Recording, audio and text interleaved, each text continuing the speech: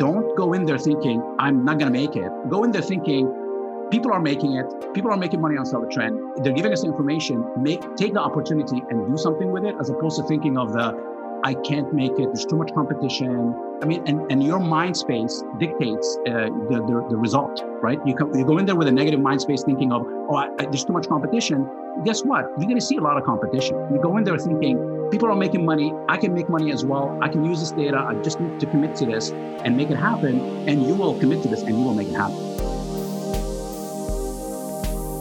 You're listening to Ecomonics, a Debutify podcast, your resource for one-of-a-kind insights into the world of e-commerce and business in the modern age. This is Joseph. I'll be presenting a wealth of industry knowledge from interviews with successful business people and our own state-of-the-art research. Your time is valuable, so let's go.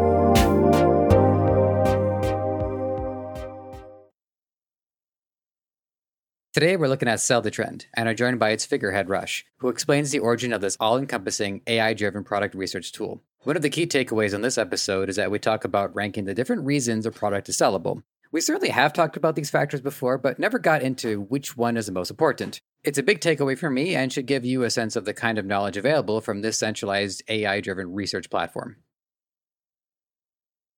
Rush from Sell the Trend, it is good to have you here. How you doing today, man? How you feeling? Great. I'm doing great. Thanks for inviting me. Happy to. I see Ecomonics as a exploratory vessel. We have our space station, which is Debutify, and the Ecomonics gets to go out into the e-commerce galaxy, make contact with all the other agencies and services, or whatever metaphor I'm supposed to use, planets, whatever it is.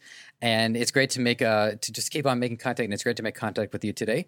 So with that, let's get right into this. Tell the audience who you are and what do you do. So my name is Rush. I am the founder of Sell the Trend. And basically Sell the Trend, if people are not familiar with Sell the Trend is, we create basically Sell the Trend as a way for people to find and sell better products online, right? So it's kind of an application that you can use to really help you make more money. Well, that was question two, which is, what Sell the Trend is. And the first thing that struck me is, and by the way, audience, you'll have to forgive me, it's still drilling season here in my apartment.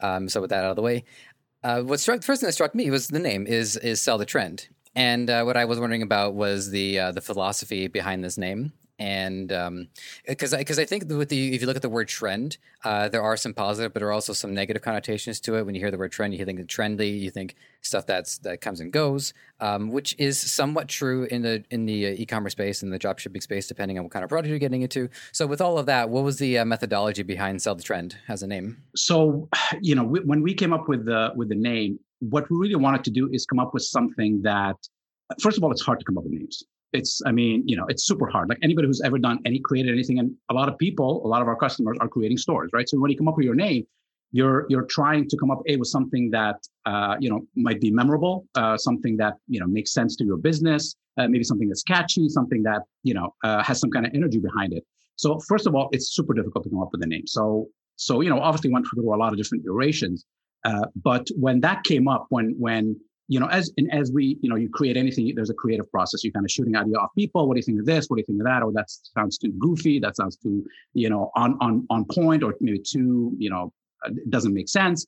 And when we finally came up with that, it was really like one of those like Eureka moments where it was so simple and it sounded good. And it was exactly what the business was about, right? So it was, obviously selling a trending product, right? It's really what the business is about. But what's so good about it, as we have evolved over since we've been in business, is that the selling part has really it's so wide that we've been able to kind of add features to Sell the Trend over the years, where selling is just as important part as the trending product component, right? So it's not a product discovery tool anymore. It's really an entire e-commerce dropshipping platform. So that's really where kind of the name started and where it's taking us. Yeah, I will say that coming up with what the name is difficult because we don't always have the power of hindsight. Like sometimes I think if I were doing something for a year and then I would have a chance to name it in retrospect, it might be a little bit easier. So one advice just with my personal experience was if you're okay with spelling things wrong, then you have a little bit more opportunity. So Ecomonics the combination of e-commerce and economics, but putting it together, it's great. People like it. Google, not so much. Like, are you sure that's how you spelled it? I'm like, yeah, Google. Don't. I'll switch to DuckDuckGo. In fact, I've done it numerous times. Yes, exactly. You should know by now. I actually watched a video on YouTube on basically the philosophy and the code and the analytics behind the Google search engine. And it seems like simple, right? It seems like you type in a bunch of words, you look at an index, and you search for matching websites. But obviously, it's not. I mean, they didn't become one of the number one companies in the world, most successful companies, and biggest companies in the world by doing something that's common, right? So if you watch that video, you can check it out. Funny enough, it was recommended by YouTube, but it's really fascinating. It's the depth of research and the teams that they have that analyze all the stuff that you said, like, hey, I already misspelled it like 5 times. Why are you correcting me?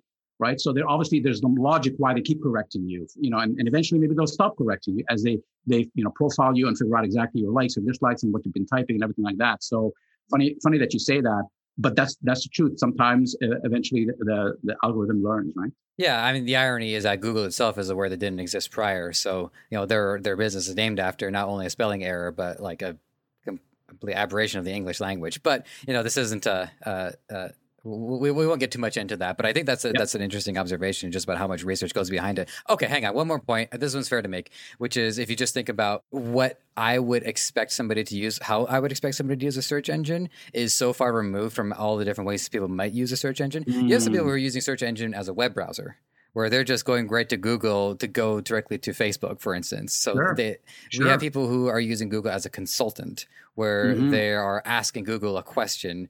And that to me was actually a pretty significant breakthrough when Google could actually start answering the questions, because they would find that exact question or as close to it as possible and then just present the answers to the point where you don't even have to go onto a new website right now. One of the biggest revealing things that I learned from that thing is that they get a lot of their innovations out of the questions that breaks their algorithm. So they have an entire team dedicated to like errors, where it's like people type this thing and we don't even know.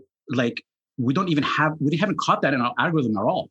And then they have an entire team that analyzes these errors that the engine is returning, because it's just never even thought of those kind of questions, right? So they have an entire team set up for that, and it makes sense, right? It definitely makes sense. Now, with Sell the Trend, you have to forgive me if this question is like partially answered, but I think it's important to just make sure that we give it the correct frame of reference, which is what problems were you seeing going unsolved when you created Sell the Trend? Keeping in mind that there is an active industry, there are other options out there. So in specific, what did you want to hone in on and get right? When you're creating anything, really, there's really no point. I mean, I believe anyway, there's no point in creating something if there is no need in the marketplace for it, right? If you go out there and you say, I'm going to create a brand new search engine, you have to have a pretty good reason why you're creating a search engine to compete with Google. And that's why there is, I think, DuckDuckGo or something. They found a niche that says, you know what, this is what Google does. We can do it either better or a different way, or there's a need for this. And that's really where the reason we started Sell the Trend is kind of, looked at the marketplace of all the available tools and realized that for us, it didn't, there was definitely a gap in the quality of the results and gap in the quality of the products that are being displayed, and a gap in really what you're paying for in terms of a service and what you're getting back. So, for example, there's a lot of tools out there that maybe give you 2 or 3 products a day, and maybe these products are niches you're not interested in. 2 prep products and beauty product, but you're like in the fishing niche. So that day is wasted for you. It's not gonna be good for you, and maybe it's gonna do a few days that are not good for you until you find a brand new item that you're interested in. So number one was that, and then the other two, the products that were data-based, we believe that their data was completely lacking. It was not transparent. It was, a lot of it is, hey, this is a great trending product based on maybe one factor, or based on what, trust us. This is a really trending product. Trust us, because you can't really see where the data points are. It's not really supported by any kind of obvious metrics. So that's really where we saw an opportunity to create something that's better. And that has, is more powerful. And that's why we started, for sure. I want to make a point about the comparison between Google and DuckDuckGo, but I wouldn't do this, I swear, if I wasn't trying to relate it to our conversation here. But Sure. one of the main issues is that you take a look at a service like Google, and it is on top, so much so that I would say it's institutionalized. For sure. Yeah. And what happens is you actually start to run into issues in ideology and peace of mind. You have people who are concerned about maybe the algorithms are manipulated in such a way that it's providing search results that favor one group over another. This, I will say, I don't know this for sure. But then you have a search engine like DuckDuckGo, and people are I don't think people. Me personally, I've been a user of it for a number of years, and I never expect the results to be quite as like intuitive as Google. But what I do expect is that they're not tracking my data, and it's more of like a neutral search engine. So it is interesting to think that at some point, some of these services, even within our space, I mean, there's a lot of growth right now, but a lot of it can actually end up being divided by philosophy or being divided by perspective or politics, which is the grenade that I keep accidentally pulling the pin out of. I can put the pin back. I mean, that's yeah. Well, I mean, I'm in two minds of that. I mean, I am running a platform that is grabbing information from people, whether they're searching for something or maybe some of the products that they're selecting. But that's really, we're doing this information to gain knowledge so we can present you with better choices. So there is no, nefarious reason why. There's not even an iota of a nefarious reason. I mean, again, our service is completely different than Google. Google, they're tracking where you travel, because of Gmail or whatever. You can, a friend of mine showed me this travel map of all the destination. I'm like, oh, what is this? They're like, well, this is where I've been. I'm like, well, how did you get this? Like, you flew from this on this day and you flew from that on that day. He's like, oh, it's just from Google. I'm like, oh, okay. Yeah, that's interesting. Like, you never agreed to it anywhere, obviously, but you obviously agreed to it in the fine print, right? Yeah. So, to me, data privacy is, for some people, it's a very important topic. They're super passionate about it and super cautious about it. For me, I don't necessarily put any kind of public information. I know that we are in a public information world. And if I don't feel like if I feel like I want to protect my public information, I just don't put it online. So I don't really care, that's really the way I look at it. So I'm not as scared about, oh, does Google know that I search for this, or I'm interested in buying this product? Oh, now I see all the ads for this product. I'm like, that's fine. It doesn't bother me, right? And their reasoning is they're doing it to improve the experience, right? They're doing it so they can present you with better products instead of just they're going to present you with products regardless. Now, whether they present you with products you're interested in or not, that's a different story. Well, I appreciate your take on that. I wasn't sure if there's part of the thing. Yeah, exactly. There's like there's that iceberg, right? Where it's like, okay, well, there's these subjects, and then there's all this other stuff, and like the Joseph Ayani iceberg runs pretty deep. So I thank you for your perspective on that. All right, so let's with Sell the Trend. Next question I want to know is I love that I get to talk about AI now because it's been brought up once in a while. Kyle Dane with Salesforce, he has his service is AI powered as well. So how is AI involved in this exactly? So we obviously are running all of our, we basically scan the internet for, millions of products, but we need to categorize them in a way that makes sense, right? We need to categorize them in a way that starts to put some logic behind the reason why some of these products are popular, some of these are not proper, and what level of popularity is it? Is it popular now? Was it popular 6 months ago? So we're constantly feeding our product, we're constantly feeding our algorithm with information about current products, brand new products, as well as performance of certain types of products, certain type of niches. And the more data we feed into the algorithm, the more it starts spitting out basically some recommendations and as well as actual connections. So that's kind of how we use the artificial intelligence in our product. And speaking of trends, there is a 4-point lifespan for a lot of products. I believe it's discovery, and then there's a peak, there's a saturation, there's a decline. And I don't think I got the terminology quite right. So can you just run through the terminology? That's pretty close. Pretty close. Yeah, that's pretty close. Like discovery, the saturation, decline. I think there's another phase somewhere in there. It's we go through it in detail in one of our training tutorials, which is, I think it's called 8 Keys to a Winning Product. And basically, I think saturation, and just kind of talking about one of these phases. So the discovery part is when people start getting introduced to the product, right? So you're starting to see maybe some ads about it, some light ads, or maybe you run across it by somebody mentioning they've just bought it or whatever. So that's a discovery. That's the discovery phase. The saturation is when it's everywhere, right? It's like the fidget spinner back in the day, where just everybody knows about the fidget spinner. But a lot of people mistake the saturation as a time to get out, right? Oh, it's saturated. I need to stop selling this product. This is no longer viable. I need to jump out of this product. That's a mistake. The time to jump out of the product is when it's on the decline, right? There's always money to be made. In the obviously the discovery is obviously the most amount of money to be made, right? Where there's not as much competition, not as many people selling the product. But again, not as many people know about the product, so maybe they haven't seen it, and now you need to sell them. You need to show it to them multiple times before they kind of get introduced to the product or even know what it is, right? So it's a little riskier to be selling something in the discovery phase. The saturation phase is the easiest place to sell, right? That's why whenever we are asked, or whenever we talk in different groups or whatever, we say, hey, if you want the easy money, is during the saturation phase, but you're not going to get the biggest piece of the pie when the product is saturated. But you can still make money. You just have to have better ad campaigns. You have to be a bit more ingenious with your ad campaigns, with your targeting and all that kind of stuff. But this is not the time to stop selling a product. And as you mentioned, there are some products that are quote unquote in the saturation phase for a long time. And it could be months, it could be years. Some products are seasonal even, they keep coming back, right? So, we also on our blog, there's also another video about, we call it the myth of the saturated products, right? So there is a myth associated to that. And we even give examples of a product that, came on Sell the Trend, let's say in February, and it started selling a little bit, and, you can see it, starting to pick up trend. And, it was featured on one of our blogs, and then it kept selling and selling and selling. And then it was 6 or 7 months before it even reached its peak of saturation.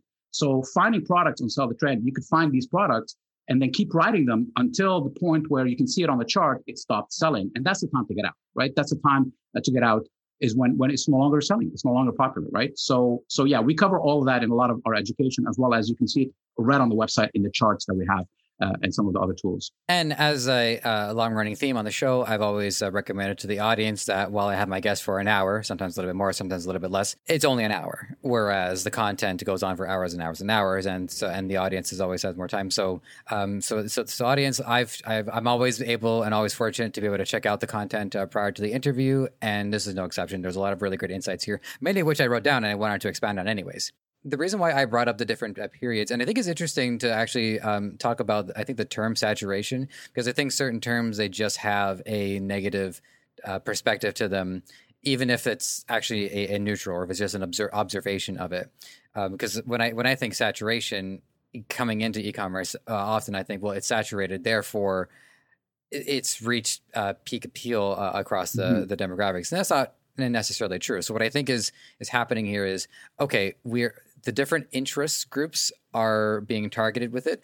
So there may yet to be other interest groups that could be targeted with it, but have not quite been found yet, or haven't been targeted by somebody who has the marketing angle in mind that can go for them in specific. You nailed it. And think of it this way. You've already now confirmed that this product is a winner, right? So your level of risk has decreased dramatically. Guaranteed it's a winner. Now comes the being creative part, right? And in any business, even if some of these businesses don't seem creative, in any business, you need to tap into your creativity to succeed, right? The most successful companies, the most successful people have always put out products that have some kind of creativity with them, or some kind of an angle that differentiates them from everybody else, right? So, being able to jump on products like that and just use your creativity to kind of, attach to a different angle could be the difference.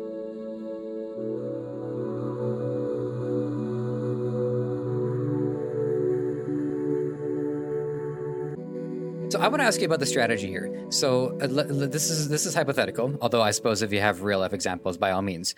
So let's say I'm looking at a product right now. I've settled on my niche. I know my niche, by the way, is like remote work or home office. But for the sake of this, I'll just say my niche is pets. Everybody loves pets. So I'm looking through and I'm seeing a product is saturated. How do I know how much time I have to act?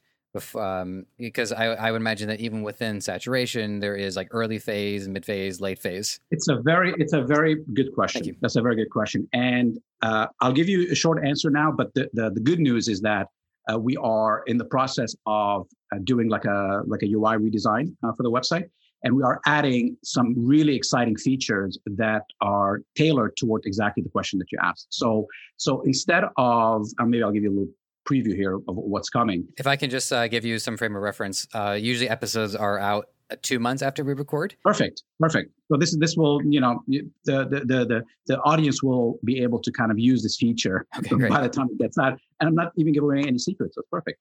So basically what it is that right now, a lot of the questions that people have is, hey, I don't know how, like, it's great. You have all this data. It's great, but I don't know how to read it. Like and we have tutorials, obviously we have tutorials on the actual page where, where you're doing your work. Let's say the product research page, top right-hand corner, there's a tutorial, right? And we also have an entire e-commerce course that also goes through into picking products as well as one of the chapters, right? And we have other tutorials that are, in the tutorials page. But some people, maybe even after watching tutorials, they still have questions, or maybe they don't watch the tutorials and they just want to jump into the application. Everybody's done it. You've done it. I've done it.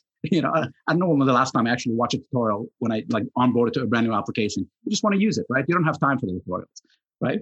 So that's a great question. And we do get asked that, like, okay, so how do I know, like, do I jump in now? Do I jump in later? So what's coming in the next iteration, which is in the next thing, is that we are going to be breaking down from all the experience and all the knowledge that we have. We are going to be breaking down in English the current status of the product. So instead of just having to look at the chart and go, okay, so it's sold, it's sold 1,000 units. Like, is that a good? Is that saturated? Is that too little? Is that too much? Right. So we obviously have been collecting data for a long time. So in a brand new feature we're going to have is going to be called Product Insights. Right. So in English, we are going to tell you that, what the insights for this product. This product has X amount of orders. That is a great time to jump in. Or this product has too many stores already selling it. It might be a bit more difficult to sell it because of competition. Right. So we're going to break it down in English. Here are the pros. Here are the cons, as well as all the data and the charts and everything like that. That's not going to go away. So, for people that are just unsure of how to read some of this data, they are going to have plain English, actionable insights about the products. That's great. Although I will say it does raise a different concern. I'm putting myself in the position of somebody who's doing this, which is now, okay, this information is being presented and everybody is being given very clear instructions that this is the time to jump in. So what my fear would be is now everyone, whereas before maybe it takes a certain intuition to understand, okay, this is the time to jump in. Whereas now it's pretty clear. Okay, this is the time to jump in. So I can see that having a pretty significant effect on how many people are actually going to be active in it. Yeah, but think of it this way: we are not. This is not like a stock trading, signal. Buy this stock right now. We're not doing that, right? We'll never do that, right? Because it's even those companies. I mean, I don't even know how they're doing that stuff. I mean, it's completely like it's a stock market. I mean, it's crazy. But the point is this: is that two things. These are only meant to help. Right. And the people that are going to combine that with the data that are going to understand, the holistic part about the product with all the product information that we're going to have on that page will definitely have more insights. We'll have more knowledge and we'll be able to identify products. So think of it this way. Not only that, also niche matters, right? Not everybody is into pet niche, right? So a lot of people have clothing stores or whatever. And also, the last time I checked, I think there was, like 12 or 13 million people who are, what is it? 2 billion people on Facebook or something. I don't know what the last number is, right? Yeah. So last I checked, it was everybody. Yeah, exactly. The audience is kind of wide, right? The fear of like, I'm going to hit the pet niche and 10 people are going to be trying to sell the same product and I'm going to be competing with other people. It does not make sense. But we get this question a lot is like, hey, how many people know about this? And like, how many people are using the app and how many people think? And it's like, our answer is always, don't think of the scarcity, think of the opportunity. Don't go in there thinking, I'm not going to make it. Go in there thinking, people are making it. People are making money on Sell the Trend. They're giving us the information. Take the opportunity and do something with it, as opposed to thinking of the I can't make it. There's too much competition. I mean, and your mind space dictates the result, right? You go in there with a negative mind space thinking of, there's too much competition. Guess what? You're going to see a lot of competition. Yeah. You go in there thinking, people are making money. I can make money as well. I can use this data. I just need to commit to this and make it happen. And you will commit to this and you will make it happen.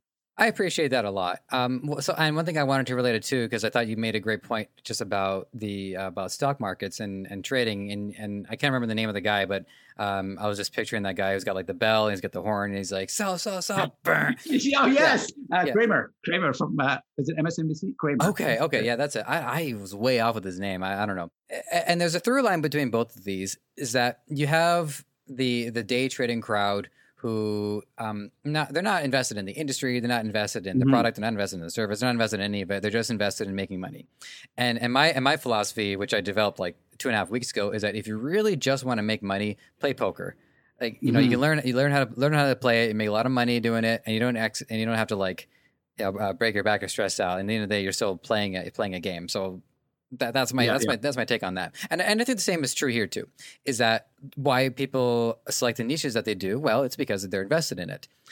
So I think if for our audience, I think we've curated the people by this point. But if people in the audience are really just in it to make money, you're making a huge mistake. Even if you succeed, you're making a mistake because you're missing out on a lot of the ideology. It's like solving problems for others, trying to make the world a better place, if only slightly. Absolutely. No, absolutely. And sometimes, people get into any kind of business because they, they might not be passionate about something, but they just want to make money and they see somebody else making money. So they want to make money, right? But the problem is that it's hard to get anything to work if you're not passionate about it, because you're either going to lose interest, you're not going to put in the work, you are going to quit immediately because there's that passion is not there. That's going to keep you committed to it. So for anybody that just wants to jump in, make a couple of dollars and get out, it's difficult. It's more difficult than people who are like, you know what, I'm going to invest in this. I'm going to, get a tool, or you don't get a tool, whatever it is, I'm going to invest in the business, right? And get a, store either built, or I'm going to learn how to build a proper store and get the funnel working and everything. The people that are doing this are the people that have a better chance of succeeding than the people who are like, I just want to throw something together. I'll get a couple of tools. I'll try a couple of products. If it doesn't work, nothing works. Nobody can make money from e-commerce, which is dropshipping is dead. Join my YouTube channel. Exactly. Yeah, I appreciate that, and also I just appreciate too is that like I always have an agenda set up, but as time goes on, it's been easier for me to just naturally be able to come up with questions because I'm so much more invested in it. So just like a little self check-in on my own journey. What I wanted to ask next is what you would recommend in terms of preparation. So let's say somebody finds a product in their niche and it's a good time to get into it. Now, some people in the space, they're experts at setting up Shopify stores. They can do it in an hour, if that. I don't think everybody is so lucky. And also, you do have to, unless you somehow manage to like clear your goal within the 14-day Shopify free trial, there are expenses that have to be shelled out in order to even compete. To say nothing of Facebook advertising. So there are a lot of things that I would imagine people need to have prepared before they take this product to the market. So what have you seen? And I love it because you collect a lot of data. So I'm thinking this would be a data-driven answer. But like, what have you seen users have to have ready before they go for their first competition? They take their first product into the market. So number one, I think you need to have your mental state ready, right? You have to go in there already prepared that this is not a one-click, you press one button, the easy button, and money comes spitting out of the other end, right? So there's got to be some realistic expectations, right? I believe with the right product, obviously we wouldn't even be here if it wasn't this. I believe with the right product and with sensible, reasonable advertising, right? I'm not talking about being super psycho about the creative and super think about the video or whatever. I believe with the right product and with reasonable targeting, and we even offer targeting inside the app, so you can kind of quickly find that, with a reasonably created store. And again, it doesn't have to be the prettiest, doesn't have to be spent thousands of dollars on it, and everything is perfect, right? With all of this reasonable, you are going to make sales. If you are not making sales, then there's something very wrong with one of the pieces, right? Whether it's the product is not right, or your store is not right, or your advertising campaign is not right, something is not working that is breaking down this entire process, right? So if you're saying what do people need to prepare, I think they need to prepare the mental state, number one, and B, they need to do some of the work, right? So we have, for example, an included like a full dropshipping course, right? That takes you through the entire thing where we show you how to set up your store, we show you how to pick products, we show you how to add them to your store, we show you even how to fulfill orders, we show you how to run basic campaigns on Facebook and Instagram. So we show you the entire thing. So you can go through that entire process and just kind of get something that will work. Now, taking it to the next level, of course, that's the whole point. You need to kind of start really honing in on the products you want to add, fixing your store, checking out your funnel, all that kind of stuff. But just to start, you can make sales with what I just mentioned, just being reasonable about this stuff. And if you don't mind me asking, price-wise, what would be like the reasonable amount of money people should have ready to invest? I believe I've asked this question before, but I just want to get more of a median. So to be honest with you, it's. I mean, I can throw a number out of a hat, but it's really different for a lot of people. Some people have $500 in their pocket and they can start making money right away, right? Some people even less, because think of it this way, even just talking about basic expenses, you got, your Shopify or any kind of WooCommerce, whatever, some kind of a platform, $30 a month or whatever. You got a product research integration, something like Sell the Trend to import your products, fulfill orders, so you're not doing it manually, spending hours a day, right? So just simple stuff like that. Then you have your advertising campaign. You don't have to go straight to Facebook, right? I mean, I don't even recommend going straight to Facebook. You can go to influencers. You can go on Instagram. You can spend $25, $30. Research some good influencers. We even have an influencer tool inside Sell the Trend that allows you to judge if an influencer is worth the money or not. So you can and that's a small budget, right? $25, $30 just to start bringing in sales. You can make for even a $25 shell out, you can make 10 orders, 12 orders on $25, right? We've seen it happen many, many times, right? So the investment is different for everybody. But again, now you want to scale. Just making, $50 a day or whatever it is on those orders, maybe $100 a day is great for a lot of people, but you're not gonna, you want more, right? So then you can get into Facebook ads, into some of the, TikTok ads or whatever the case may be, but then you need a bigger budget, right? Because influencers are one cost, thank you very much. Facebook ads, you need to test, you need to tune, you need to spend more money, you need to have multiple campaigns, multiple interests, all that kind of stuff, right?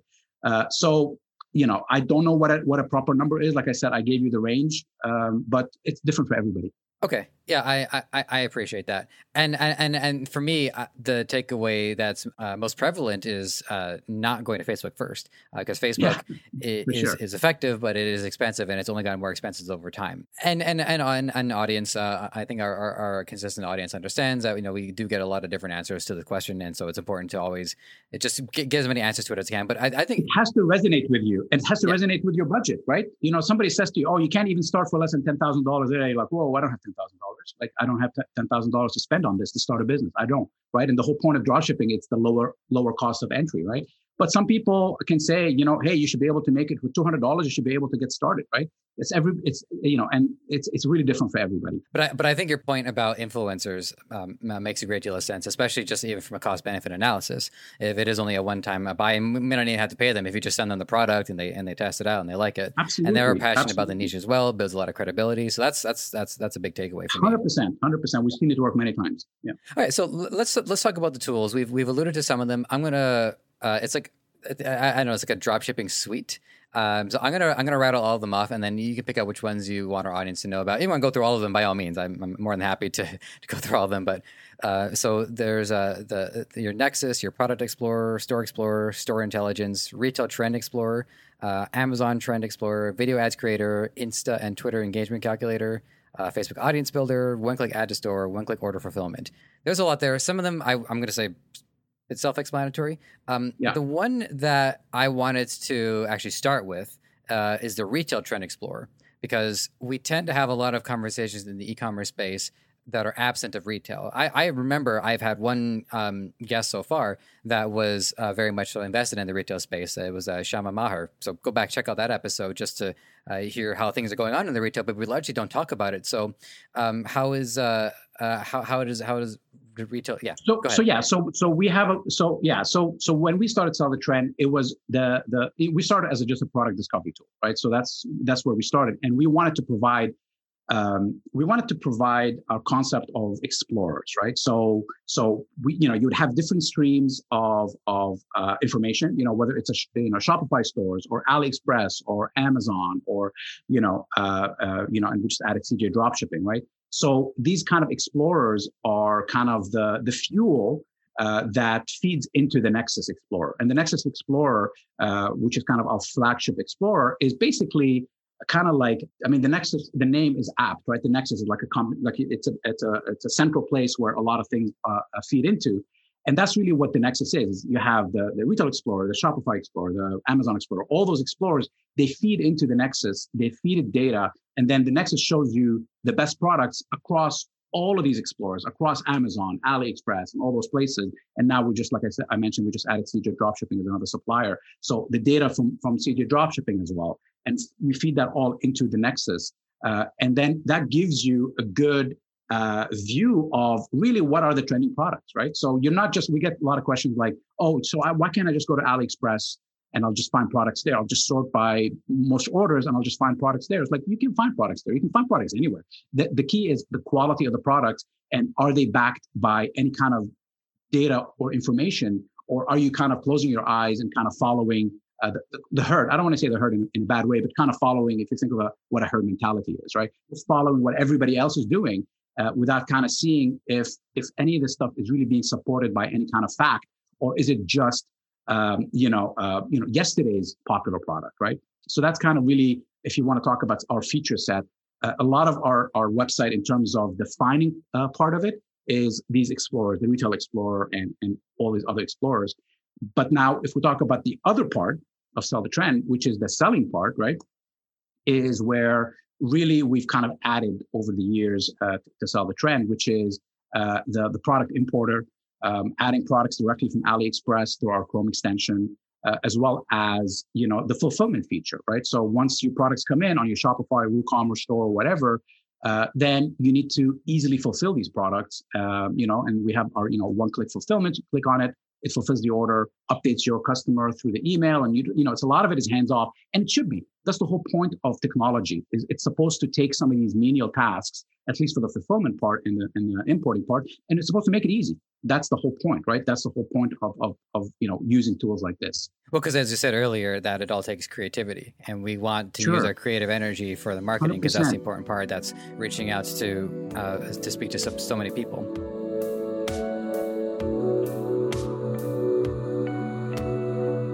So this one is kind of like a side question. This is one I'm personally wondering about, because I'm the kid in the candy store doing these interviews. I get to hear all the services. So at the moment, I signed up for a 3PL, which is Yakify. I had an interview with them earlier on, and so the product gets imported to the warehouse, and then they can ship it.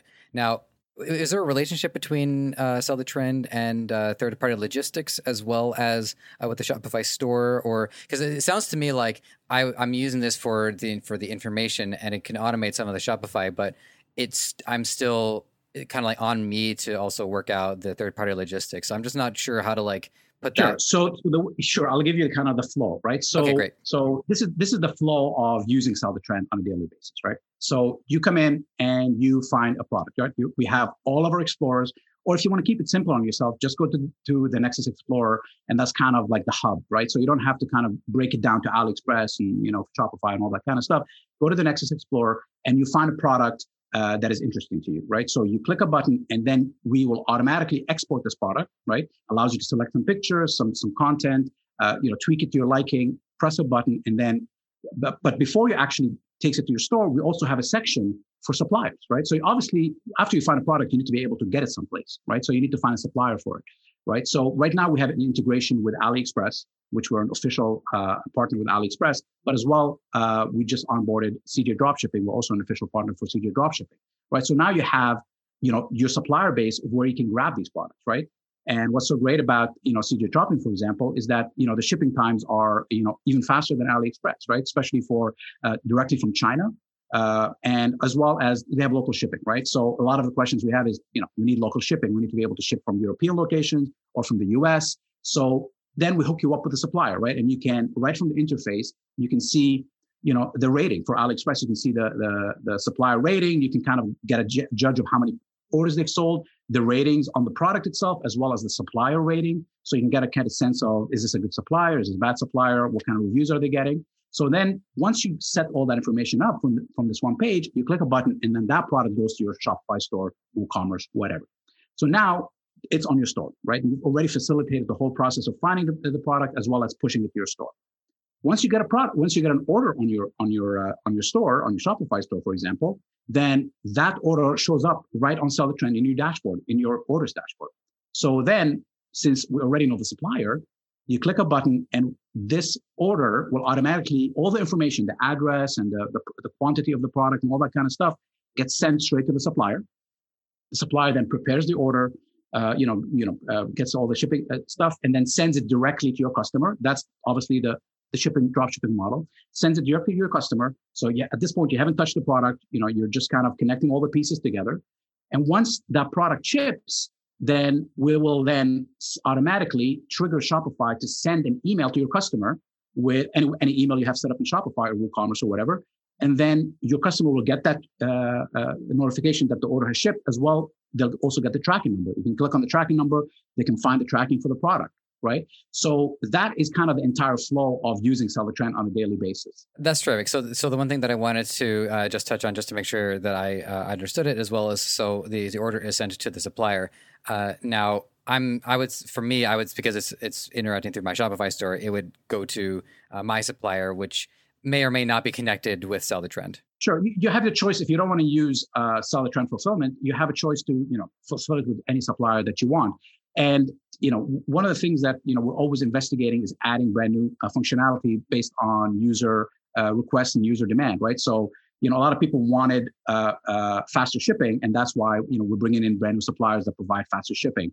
But third-party fulfillment kind of functionality, that's definitely something that we're thinking about as well to kind of bridge the gap for people that maybe you went out and researched quality 3PL companies, but not everybody maybe has the knowledge, or maybe they already trust Sell the Trend and they will trust the work that we've done to secure, a couple of great 3PL companies that they can then use. Because I'm not sure exactly like what era we're in right now in the dropshipping legacy, but one thing I know for sure is that I joined in once a lot of standards had been set and increased. A lot of the standard, of course, set by Amazon, which can deliver something now. I just ordered something exactly. It's already here. Yeah. And for that reason, what I feel like it did, which I would say it might be a bit discouraging for a lot of people, at least at the beginning, but as a net positive in the long run, is that it reminded people that you do have a lot of work to do in order to have a functioning back end and have the logistics correct, so that the buyers or the customers will get their product and be satisfied in a reasonable amount of time. And in doing all of this, what I find personally is that it does legitimize the operation altogether. And it shows that there is, once you see the gears and you understand how all the work has to be done, it demystifies a lot of how to actually sell a product that, frankly, I don't have in my own home. Yeah, for sure. Well, think of it this way: like commerce is like, it's one of the most ancient professions, besides the other profession, not that profession, commerce. Well, I mean, that was former trade too, but all right. Exactly. It's one of the most, from the beginning of time, so to speak, right? Trading and bartering, and, you grow something and then you can sell it and, all that kind of stuff. So when people say, the drop shipping, model, is it going to work? Is it going to last or whatever? It's the basics of commerce, right? It's just a way to facilitate commerce, right? But you raise another question, is that it's got to keep evolving, right? Like, if evolve or die, so to speak, right? It's got to keep evolving, and it has, right? It's got to keep evolving to match customer expectations, right? And what's so great about even dropshipping and just kind of getting into the space is that, things happen in stages, right? You can start with, processing your order through AliExpress, which is super easy, super low cost, right? You don't have to really invest a lot. And eventually you can say, you know what, I'm making some money now through this. Let me buy some product, right? We have a lot of customers that do this.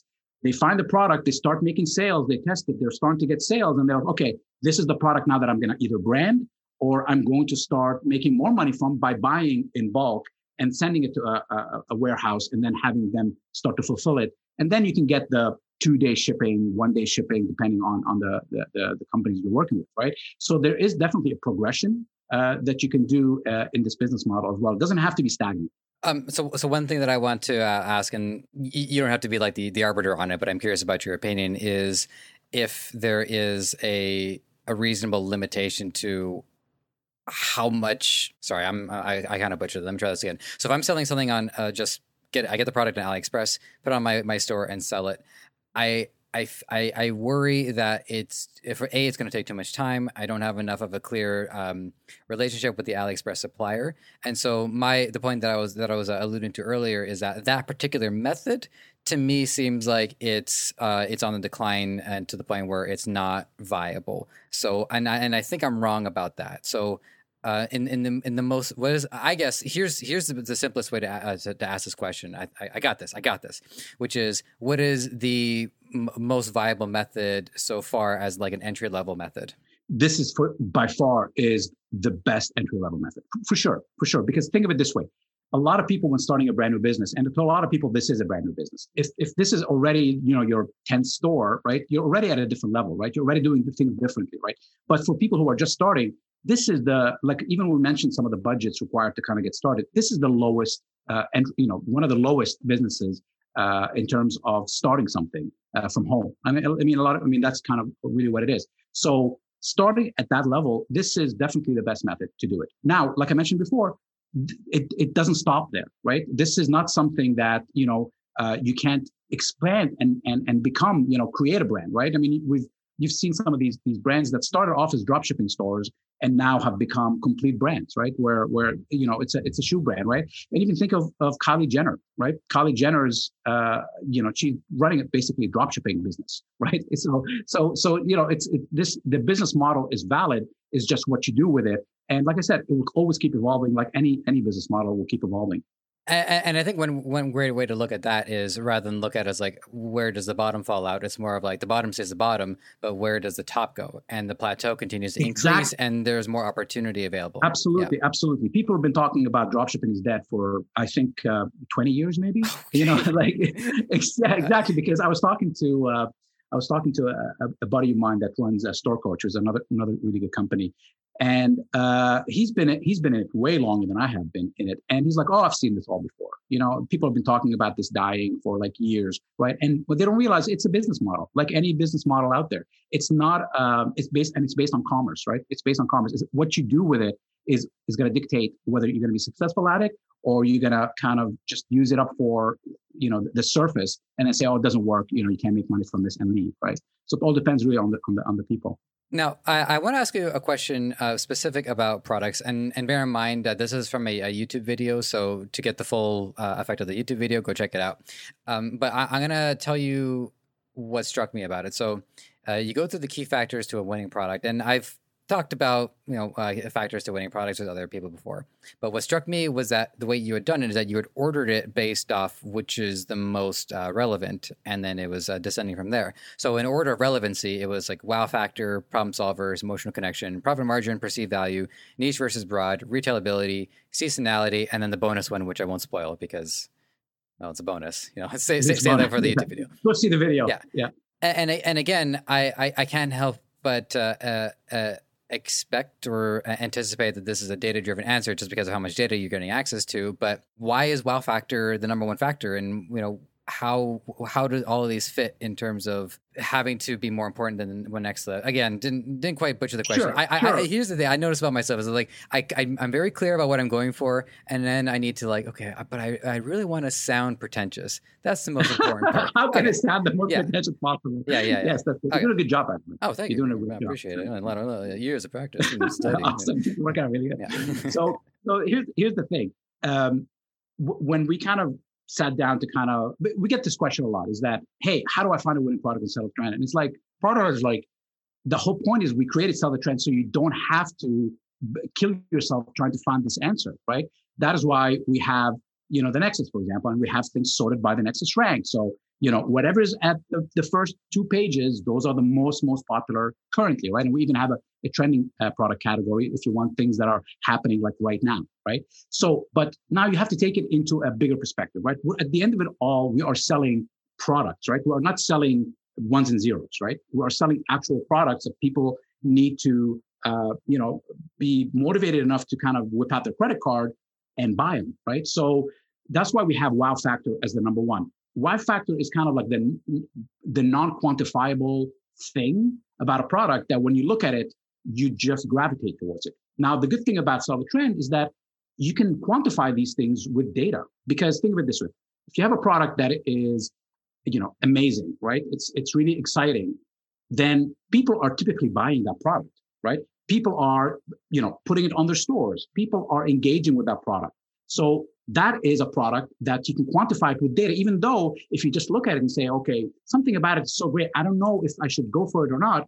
Well, you can go for it because you can see what it's doing in the marketplace, right? And that's really where, we kind of do it with Sell the Trend. We cannot, the algorithms haven't been advanced enough where you can look at a product and say it's got a wow factor because, but you can compare it to other products that have sold in the past and then start to quantify them based on some of the history, right? So that's kind of what we're doing, when we're comparing these products and when we're rating this product. But in terms of the video that you mentioned, just go back to your video, the wow factor is just, that's where the creativity comes from. Besides looking at the data, which we have for you, we just can't, some things are going to require your ability to look at something and go, okay, the data supports it, but am I excited to sell that product on my store? And I know I have an idea how I'm going to do the video for it, and it's going to be exciting, and I'm going to put it up, and I'm going to make some money from it. That's really where kind of the hierarchy comes in. It is fascinating to think about how no matter how data driven something can be, it still comes back to something human and something really tangible and emotional about having that impact, that feeling of, oh my goodness, this is a game changer, and what it does is it changes a person's worldview, even if they don't buy the product. I think the knowledge that the product exists and that sometimes they don't even know what the problem is. People just go about their daily lives, interacting as they do. And then what somebody has to do is come along and actually show them the problem first, and almost put them into that negative state for a second, to then pull them out of it and say, here's a solution. And that's where I think a lot of that wow factor comes from. It's just, oh my goodness, it didn't occur to me. Exactly. And that's kind of, even in our dropshipping course, that's kind of how we describe how to write a proper product page description, right? So we have a lot of examples, obviously, inside the app. You can kind of see what other people are doing, but we recommend that you write your own as well. You can be inspired by some other pages, but you really need to create your own, because that's where you can put your own stamp on things, right? But one of the things that we teach is that you need to identify your audience. You need to identify who you're selling. You can't just sell a pet item to somebody who only cares about golfing. Like, it's just not, who doesn't have a pet, right? So you need to identify your audience, and then you need to connect with them. And that's where the hitting in on the pain point is. You need to connect with them. It's like, why are you going to buy this posture corrector, which was very popular a while back? Why are you buying that posture corrector? Because you have back pain. You have bad posture, right? So you need to first connect with the issue before you can provide the solution. You can't just say, hey, buy this thing. It's like, I don't know, I'm kind of thinking I'm hungry right now. Yeah, but look how much pain you are gonna, face as you walk to the kitchen to make some food. That's where, when you introduce them, you're like, you're right, my back does hurt. Maybe I can use your product, right? So it's that's why there's studies and studies about psychology and selling. But it doesn't have to be that difficult. You don't have to be kind of paralysis by analysis, because there are certain things that are guaranteed to work, right? Identify the pain problem, provide, re-identify the pain problem, provide a solution, offer a discount. There are certain, that's just regular commerce that we discuss in our courses. But you can use those easy to use tips. And one small point too, I just wanted to add into all of that is that I think the more acutely aware somebody is of their problem, the more likely they're just going to go solve it on their own anyways. Like you're saying, like if somebody's hungry, well, I don't need to wait for an advertisement on Facebook. For an ad from McDonald's. Yeah, it might make me crave it. So the next time I am hungry, I'll go buy it, which has worked numerous times. But when I'm hungry, I go deal with my hunger. Whereas when I have back pain, sometimes I just take it as like, oh, this is my normal. This can't be resolved, and I just have to get used to it. Yes. But and you mentioned actually something earlier on, is that what are you really? Okay, everybody needs to make money. You have to make money, right? You need to survive, you need to eat, all that kind of stuff. But the point is that you also have to think about any businesses. What are you actually providing to the world, right? what are you doing? Like, what you selling this posture corrector, for example, are you just simply doing it so you can make money? Or also are you doing it because by providing products that people maybe not know about, you're actually providing a service, right? You're actually helping somebody resolve something, right? And like in any kind of business, if you really go in thinking about, who your customer is and what are you doing to actually help them, it will help you leaps and bounds, because at the end of it all, people are attracted to people who are trying to help them as opposed to people who are just literally just trying to sell them, right? So yeah, Asha, it's funny because we've been talking about the posture corrector. I ended up getting one of those myself. By the way, I will say the Velcro ones, not a big fan, because the more I was trying to correct my posture, the more resistance it would put up, then the Velcro would rip off. So if there's like a version of it with fastens, I think that would be a lot. So I don't have you for too much longer, but I did want to ask you just about your background briefly about how you got into e-commerce. But before I do, I just want to make sure: are there any other elements or features to Sell the Trend that you want to let us know about? Like, if there's a question I might have forgotten to ask. Just kind of as an overall, I don't want to mention a specific feature, because I think one of the biggest challenges that we have with Sell the Trend, to be frank, is that we have too many. Okay. So people come in, and we're actively working on that with the new design. We're working on, getting people the value without the overload. So I don't want to add, hey, there's even this. It also cooks your breakfast. I mean, I don't want to add to that. The only thing that you have to look at when you come to Sell the Trend is that we are focused on you, the customer. So that's our number one focus, is that we want to make sure that we provide you a valuable service for a reasonable price. That is our number one kind of mantra, is that when you come to Sell the Trend, we have you first. We have you as our customer first. And then we are always evolving with the marketplace. We're also evolving with the services. So you're not going to buy into a static product.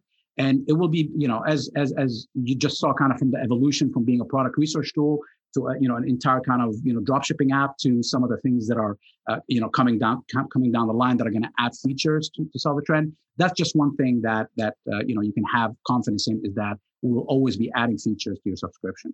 Okay, that's a great take on the question, and I appreciate that a lot. So yeah, so what about yourself? Like, how long have you been in the industry for? And usually the question that I like to ask is always like, what were you doing prior to, and if any skills that you had developed in your past life had come with you when you got into e-commerce. Absolutely. So I've always kind of been involved in developing applications. We've developed applications for banks, and we've developed, applications for, different companies. We even developed an application for EMI Music, which was kind of like an American Idol online, where, a bunch of bands would submit their music, and there would be ratings and, feedback and interactions, and, bands actually got record deals out of it. That was kind of the prize, right? So we developed that application for EMI Music, and it was really super successful for them. But that's kind of where I've come in from, just kind of creating applications. And when I, and I've always known about drop shipping in the kind of the back of my mind, kind of friends and, things like that. And then when I finally, thinking of some kind of new adventure/venture, that's when I really got interested in drop shipping, because I went kind of and did a quick survey of what the available options. And when I realized that I could make a mark in this space, is when I got really excited. So I would not have jumped in if I thought, I can be a Me Too, or like a Has Me, or whatever, I can do the same thing as that application. I can make money. I personally have never seen success just copying somebody. And I don't believe much people have seen success. Even the people that you think are copying, you really need to look deep into what they're doing, because most probably they're not copying 100%. They might be copying something similar, but their marketing might be completely different, or something they're innovating somewhere. So that's really kind of where I've come from, and the reason we even started Sell the Trend. And one thing I wanted to let the audience know about before I close out, because I know you wanted to give more of the holistic view of it rather than focus on any particular feature. But there's one that I think is worth pointing out, because on the blog every Friday, consistently for quite a while, you do like Winning Product Fridays, and I would recommend for the audience to just I think what this does is that it gives people for really like a free sample of what products what Sell the Trend unearths and are willing to present. So even if somebody isn't ready to sign up, there's still something that they can do every Friday just to check out our product and see if it fits their niche or not. Absolutely. Yeah, absolutely. Thank you for mentioning that. And a lot of people, love it. And we do it, and we do it for, for that reason, right? It's and that's why we have a 7-day trial, right? That's why we want to give you the full, unadulterated experience and let you make a decision, as opposed to, expecting something before you get something, right? Yeah. So we have a trial, try it out. You have a problem, you reach us on support, live chat, whatever, right? You have any kind of questions, questions before you even sign up for a trial. We get that a lot, right? Hey, do you have suppliers? Do you have this or whatever? So yes, I appreciate you mentioning that. And, you can totally try out Sell the Trend without any kind of risk, so to speak. Okay, terrific. And with that, I'm going to give us our wrap-up question. I may or may not have forgotten to do this in an episode or two, but for the most part, I've been pretty consistent with this, which is to let the audience know if you have any, I don't know if there's any advice or wisdom or anything that you like to share with people, answer to a question and ask, that kind of thing. You're more than welcome to have the floor once more for it, and then let the audience know how to find you. Sure. So, I have I can say so many things about this. I'm really a big believer in commitment and big believer in mental space, right? You really need to commit to something in order to get to see if it's even a fit for you, right? It's a new business, drop shipping, e-commerce, it's a new business. So, if I have to say something, it's not even like, know how to cost your products, know how to pick a proper drop shipping tool. None of, that stuff is all good, right? It's useful, right? But going in there and saying, I can do this, I'm capable to do this, and then believe that you're able to do this, and then commit to it, right? You have to have those factors in before you come into any kind of business. And dropshipping is no difference, right? So if there's any kind of parting words, is that, have the passion for it, commit to it, and take it as far as you can take it, and you will see results. And the level of results all depends on the person, but you will see results. I couldn't agree more. Very well said. And then with that, the other half of it too is just let the audience know how they can find you, find your YouTube, find your website, all of that good stuff. Sure. sellthetrend.com, obviously, obviously we're available on all the different social medias. You can hit us up at any time, and we'd love to hear from you. Terrific. All right. Well, audience, as always, it's an honor to be able to provide this information for you. It's an honor for me personally just to be able to really meet so many great minds and not only learn valuable insight, but to constantly be reminded how much passion is driving the industry. And as we established and touched on with the wow factor, is that passion, I think, is at the top of all of this. And if you don't have that, then I don't know. Good luck. Well said. Thank you so much. And with that, take care, and we'll check in soon. Thanks for listening. You might have found this show on any number of platforms: Apple Podcasts, Spotify, Google Play, Stitcher, or right here on Debutify. Whatever the case, if you enjoyed this content and want to help us thrive, please take a few moments to leave a review on Apple Podcasts or wherever you think is best. We also want to hear from you, so whether you think you'd be a good guest or want to weigh in on anything related to our show, you can email podcast@debutify.com or connect with us on Facebook, Twitter, Instagram, and TikTok. Finally, this podcast is created by the passionate team at Debutify. If you're ready to take the plunge into e-commerce or are looking to up your game, head over to Debutify.com and see how it can change your life and the lives of many through what you do next.